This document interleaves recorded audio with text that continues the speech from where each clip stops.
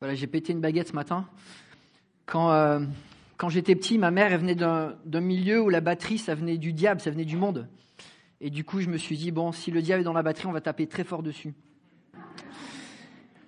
On vit dans un monde où nos attentes sont souvent insatisfaites. Souvent, on se sent incomplet et c'est vraiment frustrant. On pourrait raconter tellement d'histoires, de fois où voilà, tu commandes un repas et on t'a tout amené sauf ton hamburger, sauf ton sandwich. La semaine dernière, mon frère a emménagé, il avait loué des camionneurs avec une équipe de déménageurs, mais il ne s'était pas concerté avec les équipes d'envoi et sur place. Et du coup, ils avaient 3 gars pour un camion avec 400 boîtes. Et du coup, mon frère, il a dû déménager jusqu'à 10h30 du soir et embaucher une autre équipe pour finir le lendemain. Ma mère, quand elle s'est mariée, elle avait fait confiance à une de ses amies, entre guillemets, pour finir sa robe. Ce qu'aucune mariée veut entendre comme histoire. Cette dame n'a pas fini son travail, mais a gardé l'argent. Et du coup, le jour du mariage, ma mère attend et la robe n'arrive pas. Elle appelle son amie, non, moi j'ai rien fait. Donc ma mère, en précipitation, va chez son amie qui était à des bornes de là. Dans la voiture, elle essaie de conduire, de coudre pendant qu'elle donne les directions à son ami. Bien sûr, il se pomme, il n'y a pas de GPS à l'époque. Elle arrive 3 heures en retard à son propre mariage. Voilà, le jour idéal. Quand les attentes ne sont pas complètes, c'est tellement frustrant. Et on arrive on est dans le livre des Actes. Le livre, comme Luc l'introduit, c'est les aventures des serviteurs de la parole, comment il est décrit. Et on regarde, comment les événements commencent. C'est un commencement tellement humble, où les apôtres, au début, ils ont besoin de beaucoup de preuves, ils sont un petit groupe, ils regardent dans l'air, ils ne savent pas par où commencer. Et là, on a un autre passage qui, c'est vrai, souvent, j'ai eu tendance à le survoler en disant, c'est un détail dans le texte, mais est-ce que c'est vraiment important, le choix du 12e apôtre ? Est-ce que c'est ça qui va nourrir mon culte personnel ? Est-ce que c'est ça qui va m'encourager aujourd'hui ?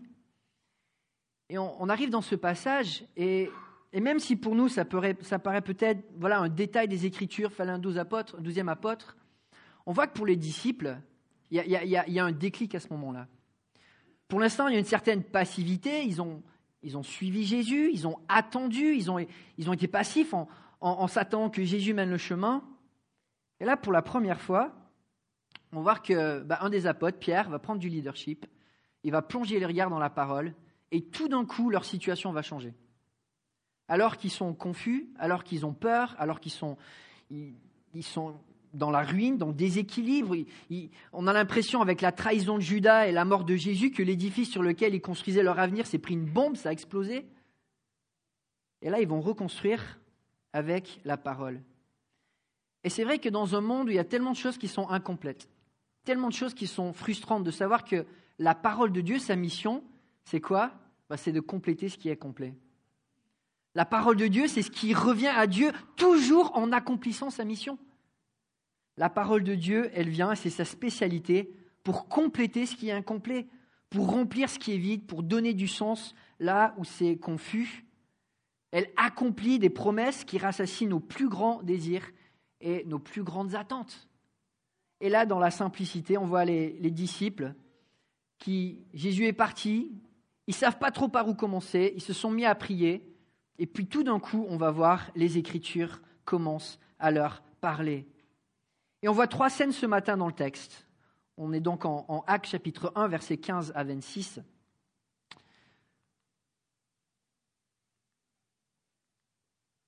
Actes chapitre 1, 15 à 26, et on voit la formation des 12 piliers de l'Église, les 12 apôtres.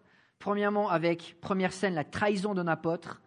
Deuxième scène, la recherche d'un apôtre. Et puis finalement, la sélection d'un apôtre.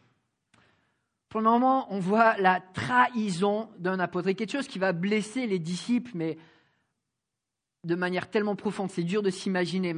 Judas, pour nous, c'est un personnage des Écritures, c'est lointain, mais si on peut juste empathir avec les disciples, un de leurs meilleurs amis, qui les a accompagnés pendant 3 ans, avec lequel ils ont rêvé, qui fait un coup aussi bas, et leur Messie qui est mort. Puis on arrive à ce texte en Actes chapitre 1, 15 à 20. Nous lisons la parole de Dieu. À cette époque-là, Pierre se leva au milieu des disciples. Le nombre des personnes réunies était d'environ 120. Il dit, mes frères, il fallait que s'accomplisse l'Écriture, ce que le Saint-Esprit avait annoncé d'avance par la bouche de David au sujet de Judas, devenu le guide de ceux qui ont arrêté Jésus. Il était l'un des nôtres et il avait part au même ministère. Cet homme a acheté un champ avec le salaire du crime, il y est tombé en avant, s'est éventré et toutes ses entrailles sont ressorties. Tous les habitants de Jérusalem l'ont appris, c'est pourquoi ce champ a été appelé dans leur langue Akaldéma, c'est-à-dire le champ du sang. Or, il est écrit dans le livre des psaumes que sa maison devienne déserte et que personne ne l'habite, et qu'un autre prenne sa charge. Donc voilà, on est au tout début de l'Église, une des premières réunions de la première assemblée. Et c'est de gérer cette trahison. Judas, qui était l'un des nôtres, avait part au même ministère, un membre actif de cette première assemblée, est devenu le guide de ceux qui ont arrêté Jésus. Une trahison profonde avec un ami, avec qui ils ont tout partagé, trahison d'un frère, un frère juif qui avait cette même espérance du Messie, de la délivrance pour Israël, qui va participer au meurtre de son Messie. Trahison d'un collègue. Pendant 3 ans, ils ont construit quelque chose ensemble. Ils ont participé au même ministère. Je pense que c'est dur de comprendre la profondeur de la douleur des apôtres à ce moment-là. Ils sont dans une situation extrêmement difficile. Jésus est parti. Un des 12 est en traître. Et l'édifice sur lequel ils ont rêvé a pris une bombe et est en train de s'écrouler. Et face à cette crise, Pierre et toute cette assemblée va trouver un sens dans les Écritures. Va trouver que dans l'épreuve, en fait, la sagesse de Dieu était là, il y avait un but, et Dieu va quand même permettre que l'Église aille de l'avant et se construise. On voit dans plusieurs passages que ce qui s'est passé devait arriver. C'est ce que Pierre cite, ça devait arriver, c'était dans les Écritures. Premièrement, il cite Jésus qui, lui, citait le psaume 41. Jésus qui parle en Jean 13, lorsqu'il lave les pieds de ses disciples, et il leur dit « Je ne parle pas de vous tous, je connais ceux que j'ai choisis, mais il faut que l'Écriture s'accomplisse. Celui qui mange le pain avec moi a levé son talon contre moi. » Après avoir dit ces paroles, Jésus fut profondément troublé, et il déclara solennellement « En vérité, je vous le dis, l'un de vous me trahira. » Les disciples se regardaient les uns les autres, sans savoir de qui il parlait. Le fait que les disciples ne savaient pas que Judas piquait dans la caisse, ne savaient pas que Judas allait trahir Jésus, que Judas n'était pas né de nouveau, ça va leur sauter aux yeux de manière extrêmement dure. Et là, dans cette confusion, on voit un groupe qui est pas encore parti, qui n'a pas encore démarré. Et là, en ouvrant les Écritures, tout de suite, il y a une espèce de guérison. Tout de suite, ils vont voir que Dieu n'est pas à l'extérieur de leurs épreuves. Que ce qui s'est passé faisait aussi partie du plan sage de Dieu. Il fallait que ça se passe pour que le salut soit propagé. Il fallait que le Messie meure, ressuscite et que ce message soit annoncé. Jésus a cité le psaume 41 à qui Pierre fait référence et va aussi citer le psaume 55 qui parle de cette trahison. Ce n'est pas un ennemi qui m'insulte, je le supporterai. Ce n'est pas mon adversaire qui s'attaque à moi, je me cacherai devant lui. C'est toi, un homme de mon rang, toi, mon confident et mon ami. Ensemble, nous vivions dans une douce intimité. Nous allions avec la foule à la maison de Dieu. Que la mort les surprenne, qu'ils descendent vivants au séjour des morts, car la méchanceté est dans leur demeure, elle est dans leur cœur. David avait connu la trahison d'un ami proche, et là on va voir que Pierre va citer des prophéties de l'Ancien Testament où ceux qu'il avait écrits quelque part avaient anticipé une situation réciproque qui se passerait aussi avec le Messie. Le Saint-Esprit leur avait révélé que ces expériences qu'ils avaient étaient aussi annonciateurs de quelque chose que le Messie lui-même allait souffrir. Ce n'est pas des prophéties directes, mais des prophéties par correspondance. Les prophètes parlaient d'une situation qui leur était proche, mais qui annonçait aussi une situation à venir. On voit cela aussi en Zacharie, avec des détails fulgurants sur cette trahison de Judas, dans les Écritures. On voit ça en Matthieu 27, où Zacharie 11 est cité. Alors Judas, celui qui l'avait trahi, voyait qu'il était condamné, prit de remords et rapporta les 30 pièces d'argent aux chefs des prêtres et aux anciens en disant « J'ai péché en faisant arrêter un innocent. » Ils répondirent « En quoi cela nous regarde-t-il ? C'est toi que cela regarde. » Judas jeta les pièces d'argent dans le temple, se retira et alla se pendre. Les chefs des prêtres les ramassèrent en disant « Il n'est pas permis de les mettre dans le trésor sacré, puisque c'est le prix du sang. » Après en avoir délibéré, ils achetèrent avec cet argent le champ du potier pour y ensevelir les étrangers. C'est pourquoi ce champ a été appelé champ du sang jusqu'à aujourd'hui. Alors s'accomplit ce que le prophète Jérémie avait annoncé. Ils ont pris les 30 pièces d'argent, la valeur à laquelle il a été estimé par les Israélites, et les ont donnés pour le champ du potier, comme le Seigneur me l'avait ordonné. Alors c'est vrai que quand on regarde un petit peu à ce qui est cité, on regarde au récit de Matthieu et Luc, il y a beaucoup d'éléments complémentaires qui pourraient sembler contradictoires, mais qui en fait sont complètement réconciliables. Matthieu va citer Jérémie dans la culture juive et des premiers chrétiens. Le livre, enfin tous les écrits des prophètes commencent avec Jérémie et des fois sont résumés en disant les écrits de Jérémie. Donc là, clairement, ici, de Zacharie, mais c'était compris, voilà, il y avait la collection de Moïse, il y avait la collection des écrits avec les psaumes, donc des fois on attribuait ça à David, et la collection des prophètes qu'on attribuait de manière générale à Jérémie. Et là, on a Luc et Matthieu qui vont décrire cette trahison de Judas avec des éléments complémentaires. Et quand on regarde à tous ces éléments, on va voir que la mort de Judas, elle est pathétique, et que cette fin pathétique, finalement, c'est la même fin à laquelle va s'associer les chefs de Jérusalem.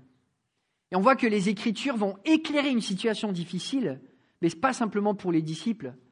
Ça va marquer une rupture avec les chefs des religieux qui sont complètement à l'ouest, et avec le peuple, finalement, qui va voir qu'il y a quelque chose d'injuste qui se passe. On voit cette mort de Judas. Matthieu décrit qu'il s'est pendu, Luc décrit qu'il s'est ouvert le ventre. Probablement les deux. Donc une mort vraiment pathétique. On ne sait pas si il a essayé de se pendre, il n'y est pas arrivé, il est tombé, il s'est ouvert, il est mort comme ça, ou s'il s'est pendu et puis après son corps est tombé. Enfin, voilà, c'est un peu vivide comme image, mais c'est vraiment indigne. Et on voit Judas qui a rejeté, il a abandonné cette vocation d'apôtre. Et quelle était sa fin ? Une fin complètement indigne.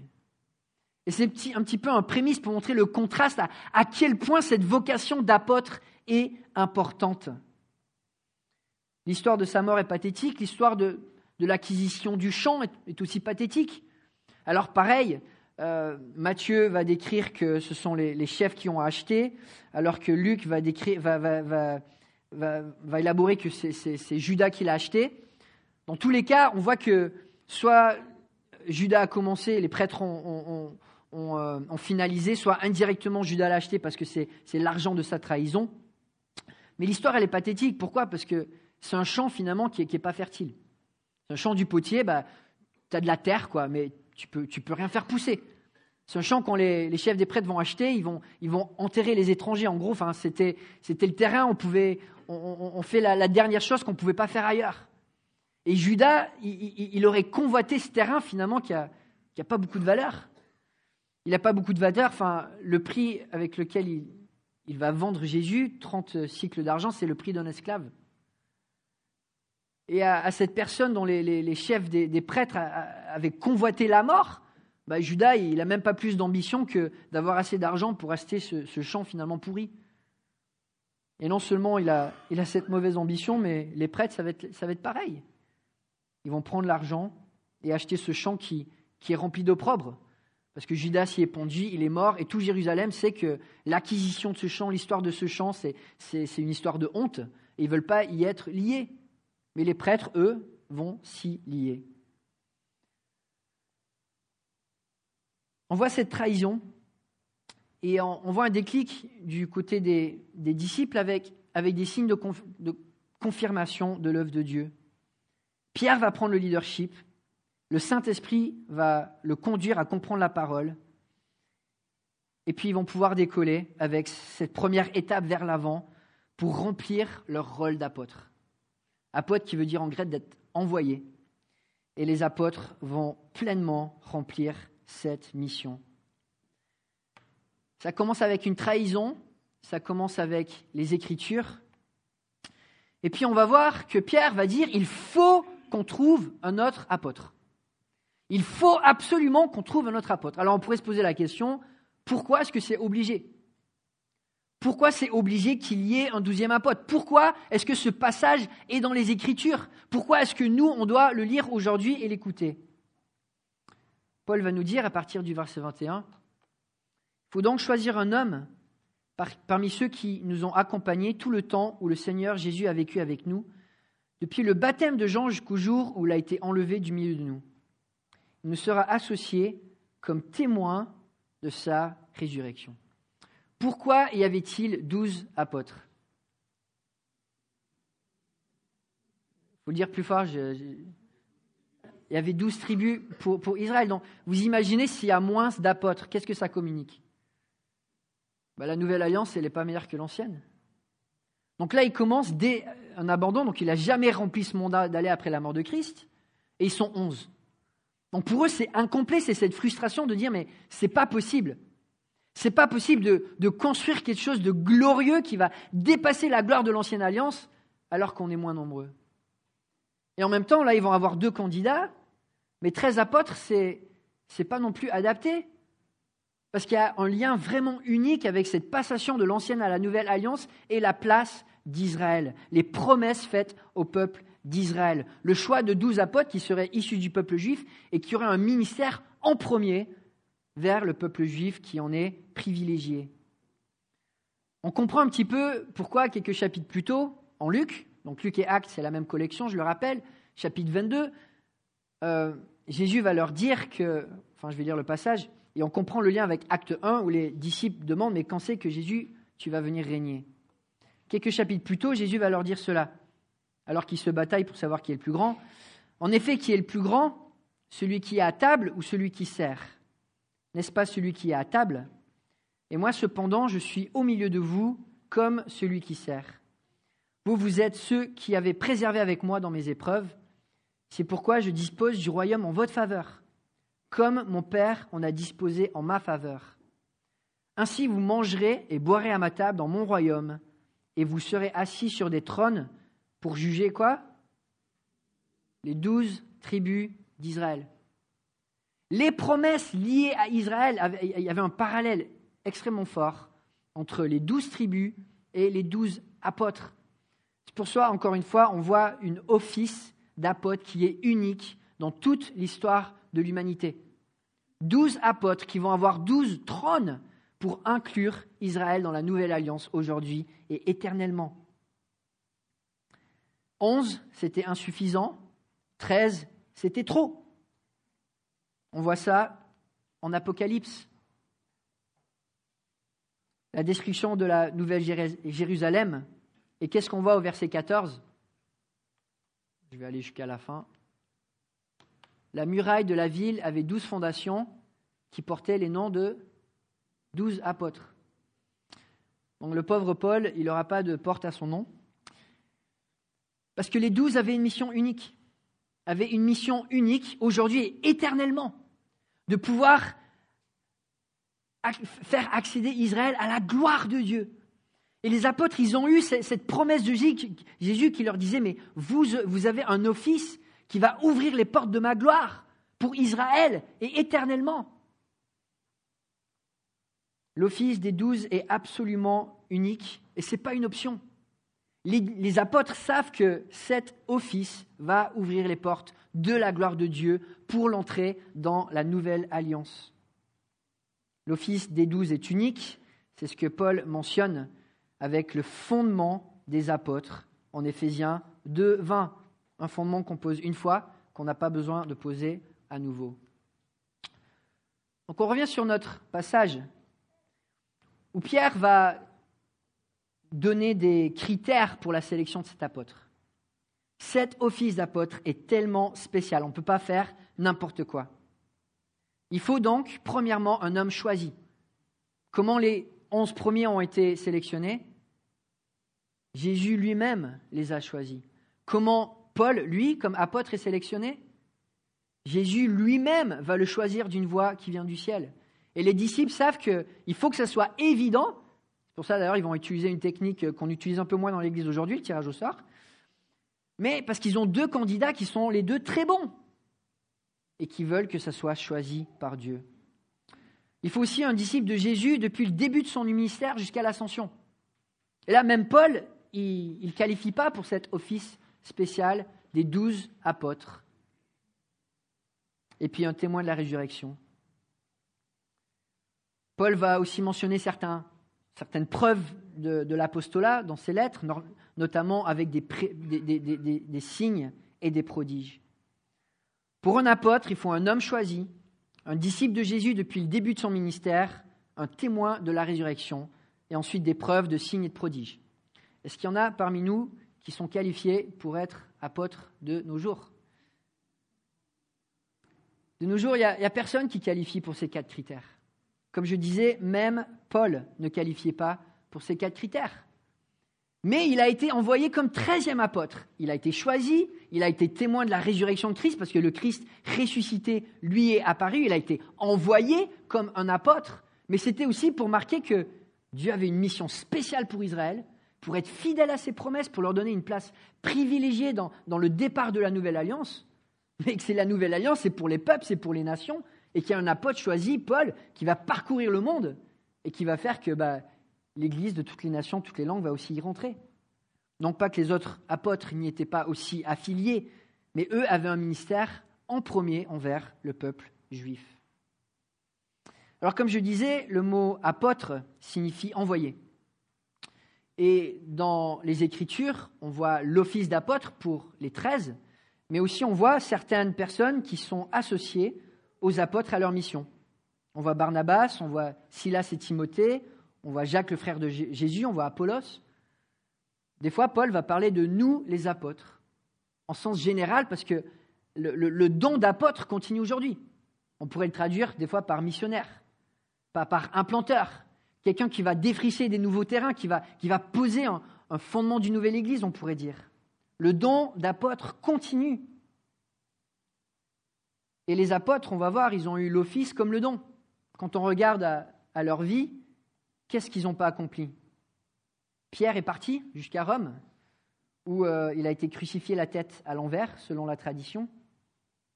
Matthieu serait mort en Éthiopie, tué lui aussi par une blessure d'épée. Nathanaël serait mort en Arménie, fouetté à mort. André crucifié en Grèce, prêchant pendant 2 jours, alors qu'il est sur la croix, à ses oppresseurs, la bonne nouvelle. Thomas serait parti en Inde, où il aurait été transporté par une lance. Et Matthias, le remplaçant de Judas, serait aussi allé en Italie et serait mort décapité après avoir été lapidé. Les disciples sont partis, ont déchiffré des nouveaux terrains, défrichés. Ils ont vécu à fond ce don d'apôtre comme cet office d'apôtre. Mais ce qu'on voit aussi, c'est que, comme on le voyait les dernières semaines, c'est que les apôtres ont accompli quelque chose d'unique dans leur génération. Ils ont fondé un fondement qu'on n'a pas besoin de réinventer. Au travers d'eux, le Nouveau Testament a été écrit. On a pu rédiger des écrits qui ont été inspirés du Saint-Esprit. Et ceux qui ont écrit le Nouveau Testament étaient des apôtres ou des gens sous les apôtres. Luc était l'accompagnateur de Paul. Marc était l'accompagnateur de Pierre à Rome. On voit aussi des signes et des prodiges qu'ils ont tous accomplis. Et puis ils ont supervisé la mise en place du premier réseau d'églises locales. Mais une fois que ça a été établi, c'était quoi le message des lettres de Paul ? C'est que les anciens forment des anciens et que les églises deviennent indépendantes. Sinon, si on pense que l'office d'apôtre continue, faut réélire un pape, réélire des descendants des apôtres et se retrouver finalement à donner l'autorité à des gens qui peut-être ne la méritent pas. Alors pourquoi c'est important de voir toutes ces choses ? On voit dans les Écritures que, premièrement, les disciples vont trouver un sens dans leur confusion dans les Écritures. Deuxièmement, ils vont trouver une mission dans les Écritures, une office pour eux qui va être décrite et qui va être remplie dans les Écritures. Et puis finalement, selon ces critères, ils vont sélectionner un apôtre. Et là, ils ont l'embarras du choix parce qu'ils ont 2 candidats qui ont tous les critères, Et selon leur bonne conscience, ils pourraient choisir l'un ou l'autre. Et on voit ces versets qui suivent, partie du verset 23. Ils en présentèrent deux, Joseph, appelé Barsabas, surnommé Justus, et Matthias. Puis ils firent cette prière, « Seigneur, toi qui connais le cœur de tous, désigne lequel de ces deux hommes tu as choisi pour prendre part à ce ministère et à cette charge d'apôtre que Judas a abandonné pour aller à la place qui est la sienne. » Ils tirèrent au sort et le sort tomba sur Matthias, qui fut associé aux 11 apôtres. Donc c'est quand même rigolo que l'Église commence avec un tirage au sort. Mais c'est beau parce qu'on voit qu'il y a des choses qui devaient être faites avec un cadre strict. Judas devait trahir et ces prophéties vont donner de la consolation, du sens aux apôtres. On va voir aussi qu'il faut un 12e apôtre parce qu'il se projette vers l'avenir. Dieu a promis des promesses incroyables pour Israël et pour la nouvelle alliance. Et ça doit être construit sur 12 piliers, 12 apôtres qui vont ouvrir les portes pour un ministère présent mais éternel pour la gloire de Dieu et pour qu'il accomplisse ses promesses pour Israël. Et là, on voit aussi que dans la parole, on a une certaine liberté. Et quand on a une bonne conscience, des fois, on peut faire plusieurs choix différents et on n'a pas besoin de se faire souffrir, de se torturer en disant « Mais si j'achète la chemise jaune ou la chemise rouge, est-ce que Dieu va me bénir si les deux sont des bons choix ?» On voit le proverbe 16:33, « On jette le sort dans le pan de la robe, mais toute décision vient de l'Éternel. » Et là, on a deux hommes, Barsabas et Matthias. C'est deux bons gars. C'est deux disciples qui sont avec Jésus depuis le début, depuis le baptême de Jean, qu'ils ont enduré jusqu'à l'ascension, qui sont des hommes droits, des hommes qui ont été fidèles dans leur ministère. Et là, dans tout ce processus, du début à la fin, on voit les apôtres qui sont vraiment au service de la parole. Une parole qui, des fois, est dans un cadre strict, et d'autres fois, qui donne une certaine liberté. Et là, ils ont besoin d'un apôtre qui soit directement choisi de Dieu. Et du coup, ils se disent, on va tirer au sort pour que ce soit évident que ce ne soit pas un choix de nous, mais que ce soit un choix de la part de Dieu. Et ce qui est beau dans ce processus, c'est qu'on voit l'Église qui est construite. Et là, tout est fait dans la transparence, parce qu'il y a les 120, la première Église qui est là, ensemble. Il y a les apôtres qui sont là ensemble. Ils sont dans la parole, ils sont dans l'unité, mais ils sont conduits par le Saint-Esprit.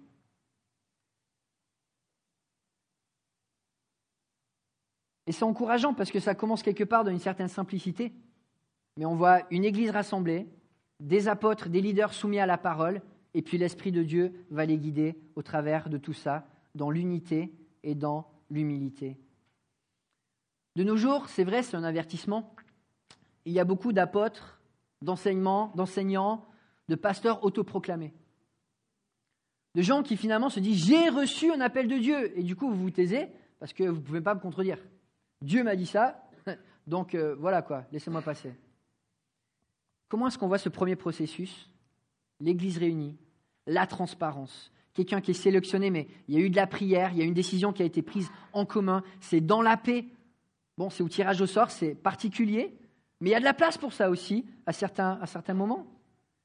Et là, on voit quelque chose de chouette, que l'Église est en train de construire quelque chose ensemble.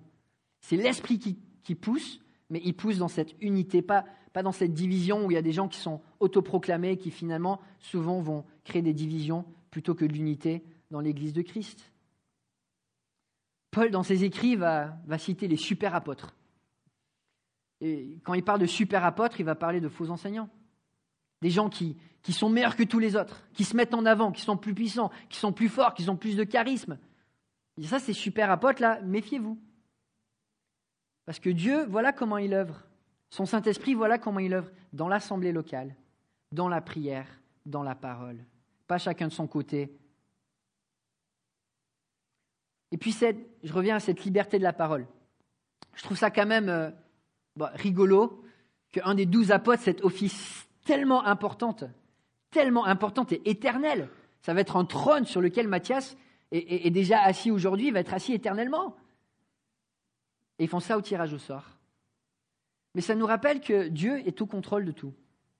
Et des fois, on est face à deux décisions qui, dans notre conscience, peut-être 2 choix de carrière, peut-être 2 choix d'habitation, peut-être 2 choix d'église quand on a déménagé, peut-être 2 choix de conjoint si vous êtes béni d'avoir 2 candidats qui sont bons selon votre conscience. Mais c'est OK d'en choisir un. C'est OK de faire un choix et de ne pas se sentir opprimé en disant « Mais Dieu, est-ce que je vais te juger parce que j'ai loué ou acheté cet appartement ou parce que j'ai déménagé à cet endroit et pas à cet endroit-là » Si vous avez une bonne conscience, si vous avez évalué les critères, c'est OK de s'en remettre à Dieu et d'apprécier la liberté que nous donne la parole. C'est vrai que ce passage, je ne sais pas si j'aurais écrit le livre des Actes, j'aurais pensé à le mettre dedans. Mais pour les disciples, ça a été un déclic. Premier déclic de prise d'initiative par Pierre. Premier déclic de dire, mais dans les Écritures, en fait, on a la prochaine étape. On a des indications pour aller de l'avant. Dans les Écritures, ils trouvent un cadre pour savoir comment faire, mais aussi la liberté, quand il n'y a pas un cadre strict, de dire, ben voilà, on a une bonne conscience et on suit Dieu. Et il y a tellement de liberté dans l'Église locale pour suivre Dieu et dans des ministères tellement variés. Amen. Voilà, prions ensemble. Père Céleste, on voit à nouveau dans ce passage un commencement humble, un petit groupe, un tirage au sort, une trahison, besoin de construire quelque chose, mais à partir de si peu. Mais si peu avec ta parole, si peu avec ton Saint-Esprit, si peu avec ta grâce. Et aujourd'hui, Père Céleste, on veut revivre les mêmes choses. On veut, dans notre faiblesse, connaître ta direction par ton esprit, par ta parole. On veut connaître ta liberté que tu nous donnes, de vivre avec une bonne conscience et en prenant des initiatives pour toi.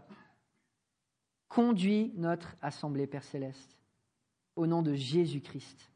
Amen. C'est vrai, quand on a le Saint-Esprit avec nous, on peut faire tellement plus.